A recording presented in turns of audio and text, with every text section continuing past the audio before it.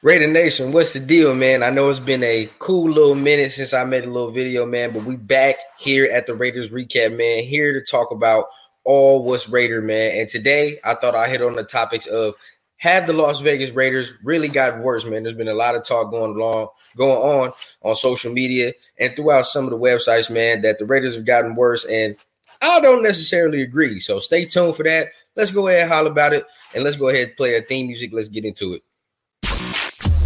Turn up your volume. Because you're about to listen to The Sick Podcast. Raiders Recap. Jacobs with running room right up the middle. Jacobs is on his way. The Raiders are going to win this game. The sickest Las Vegas Raiders podcast. It's going to be sick. Deal, man. Remember, you are watching the Sick Podcast with the Raiders Recap. Make sure you hit that like and subscribe button, man, for more of this dope content. And you see all that stuff down there. Go ahead, sliding across the bottom. Make sure you like all our social medias, man, to see what we posting, man. Keep up to date. But like I said, man, topic of conversation today: have the Las Vegas Raiders gotten worse from last year to this year, man? So let's talk about it. So we got to start number one in the keyest position of all, quarterback, right? We got rid of Derek Carr, as you all know, and basically replaced him with Jimmy Garoppolo. Now, when you're looking at it, me personally, I don't see that as much of a downgrade. I see that much of a lateral move. You know what I mean? Like, you look at Jimmy, you look at Derek, pretty much the same thing. I mean, when you're looking at the win and loss record, it's completely different, though. Jimmy's win-loss record is completely flip-sided, right? He has more wins than he does losses. When you look at Derek Carr, you know, he's teetering above having more losses than wins, or he's just sitting at 500. So can that be a product of the teams that Jimmy has been a part of? Yes, of course we can say that. But at the end of the day, man, it's something to be said for a guy who's been in some big spots, you know what I mean, and has played big minutes on big teams and has performed well while doing so. You feel what I'm saying? And another caveat, he's already comfortable with Josh McDaniels in his system.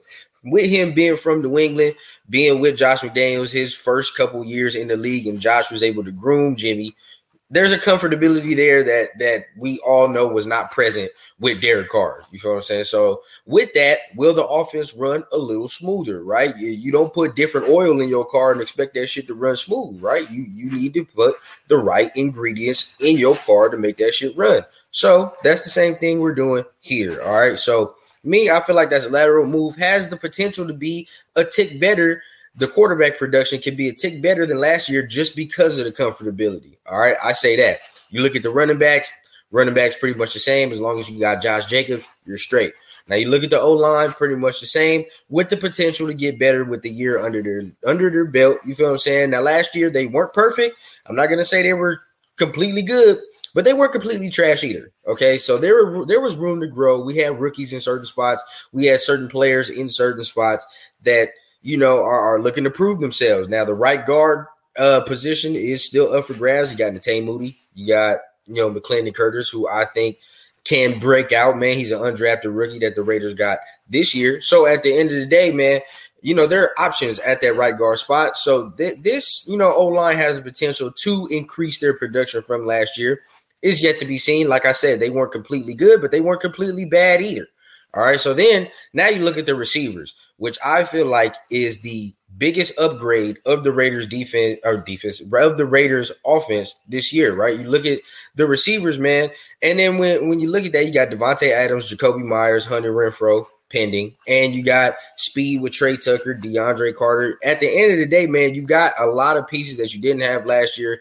And we was relying on Mac Hollins and a whole bunch of other players that, you know, it just wasn't getting the job done. We were having Devontae do things last year that he wasn't really accustomed to do. You know what I mean? At the end of the day, he had certain roles that he was comfortable with in Green Bay, and we saw him excel that with Aaron Rodgers that, you know, he just didn't get here. So at the end of the day, now if you get Jacoby Myers, a proven number 2 who can take the pressure off of him, you still got Hunter Renfrow as the slot, and you got speed now to open up the offense.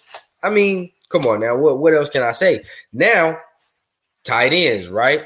Tight ends, you can argue. I feel like that the tight end room is exponentially better, right, than it was last year. Now, when you're looking at Darren Waller, when Darren Waller is healthy, he's, top 3 tight end in the NFL. But at the end of the day, like I said, key words, when he is healthy. All right. Now, if he's not on the field, what can we say? Now, you basically replace everybody behind him, like Foster Moreau, and I don't remember who the third tight end was last year, Horsted, I believe, maybe. But you replace them now with Austin Hooper, O.J. Howard, and now you draft stud Michael Mayer, right? With this rounded out tight end group, I feel like the tight end group now is more rounded. All 3 can play in certain spots. All 3 can play in areas and be on the field at the same time, man. And key component, the blocking from this unit is much better, and it looks much better than it did a year ago. Now, it's yet to be seen because you still got a rookie playing big minutes, and rookies got to produce. But when you look at him and you study Mayer's game, we have already upgraded in our blocking from that position. So that's only going to help the offense. And that's just talking about the offense, right? Those are all the upgrades I feel like we made. Now you look at the defensive side of the ball, right? Before I get into that, let's just say, how much fucking worse can the defense be? All right, like let's be real, bro. Like, we already had shit. We trying to make sugar out of shit right now. And so at the end of the day, bro, there's not much worse we can fucking be from the last decades. So we can only go up from here. That's my mindset. Now, when you're looking at this defense, like I've been saying throughout the whole offseason, this defense is going to be contingent on rookie players and player development. You feel what I'm saying? Like, that's what this defense is going to be about. So at the end of the day, we're going to have a lot of rookies playing on this defense. Now, can I argue that the defense is better than last year? No. But I can argue that the defense is more promising than last year. I'll tell you that, because if you go ahead, you look at our D-line, you got Tyree Wilson, Byron Young, still got Chandler and Max. But at the end of the day, Neil Farrell comes in, player development, rookies coming in. Now you're hoping that all them players can take next steps. Now, I'm worried about the linebacker spot, right? The linebacker spot is my problem area for the defense. You got Robert Spillane, who, can be the quarterback of the defense, but at the same time, his game is limited, right? His game is limited. And then you have Divine Diablo, who most people may think, a breakout year is coming and all that other things, but he just has to show the ability that he can stay healthy. Once he can do that, then we can work. He has the physical tools to be a good linebacker, but he has to stay healthy. That's my problem, right? So you look at that, that's my only problem area. Now, the secondary is very promising.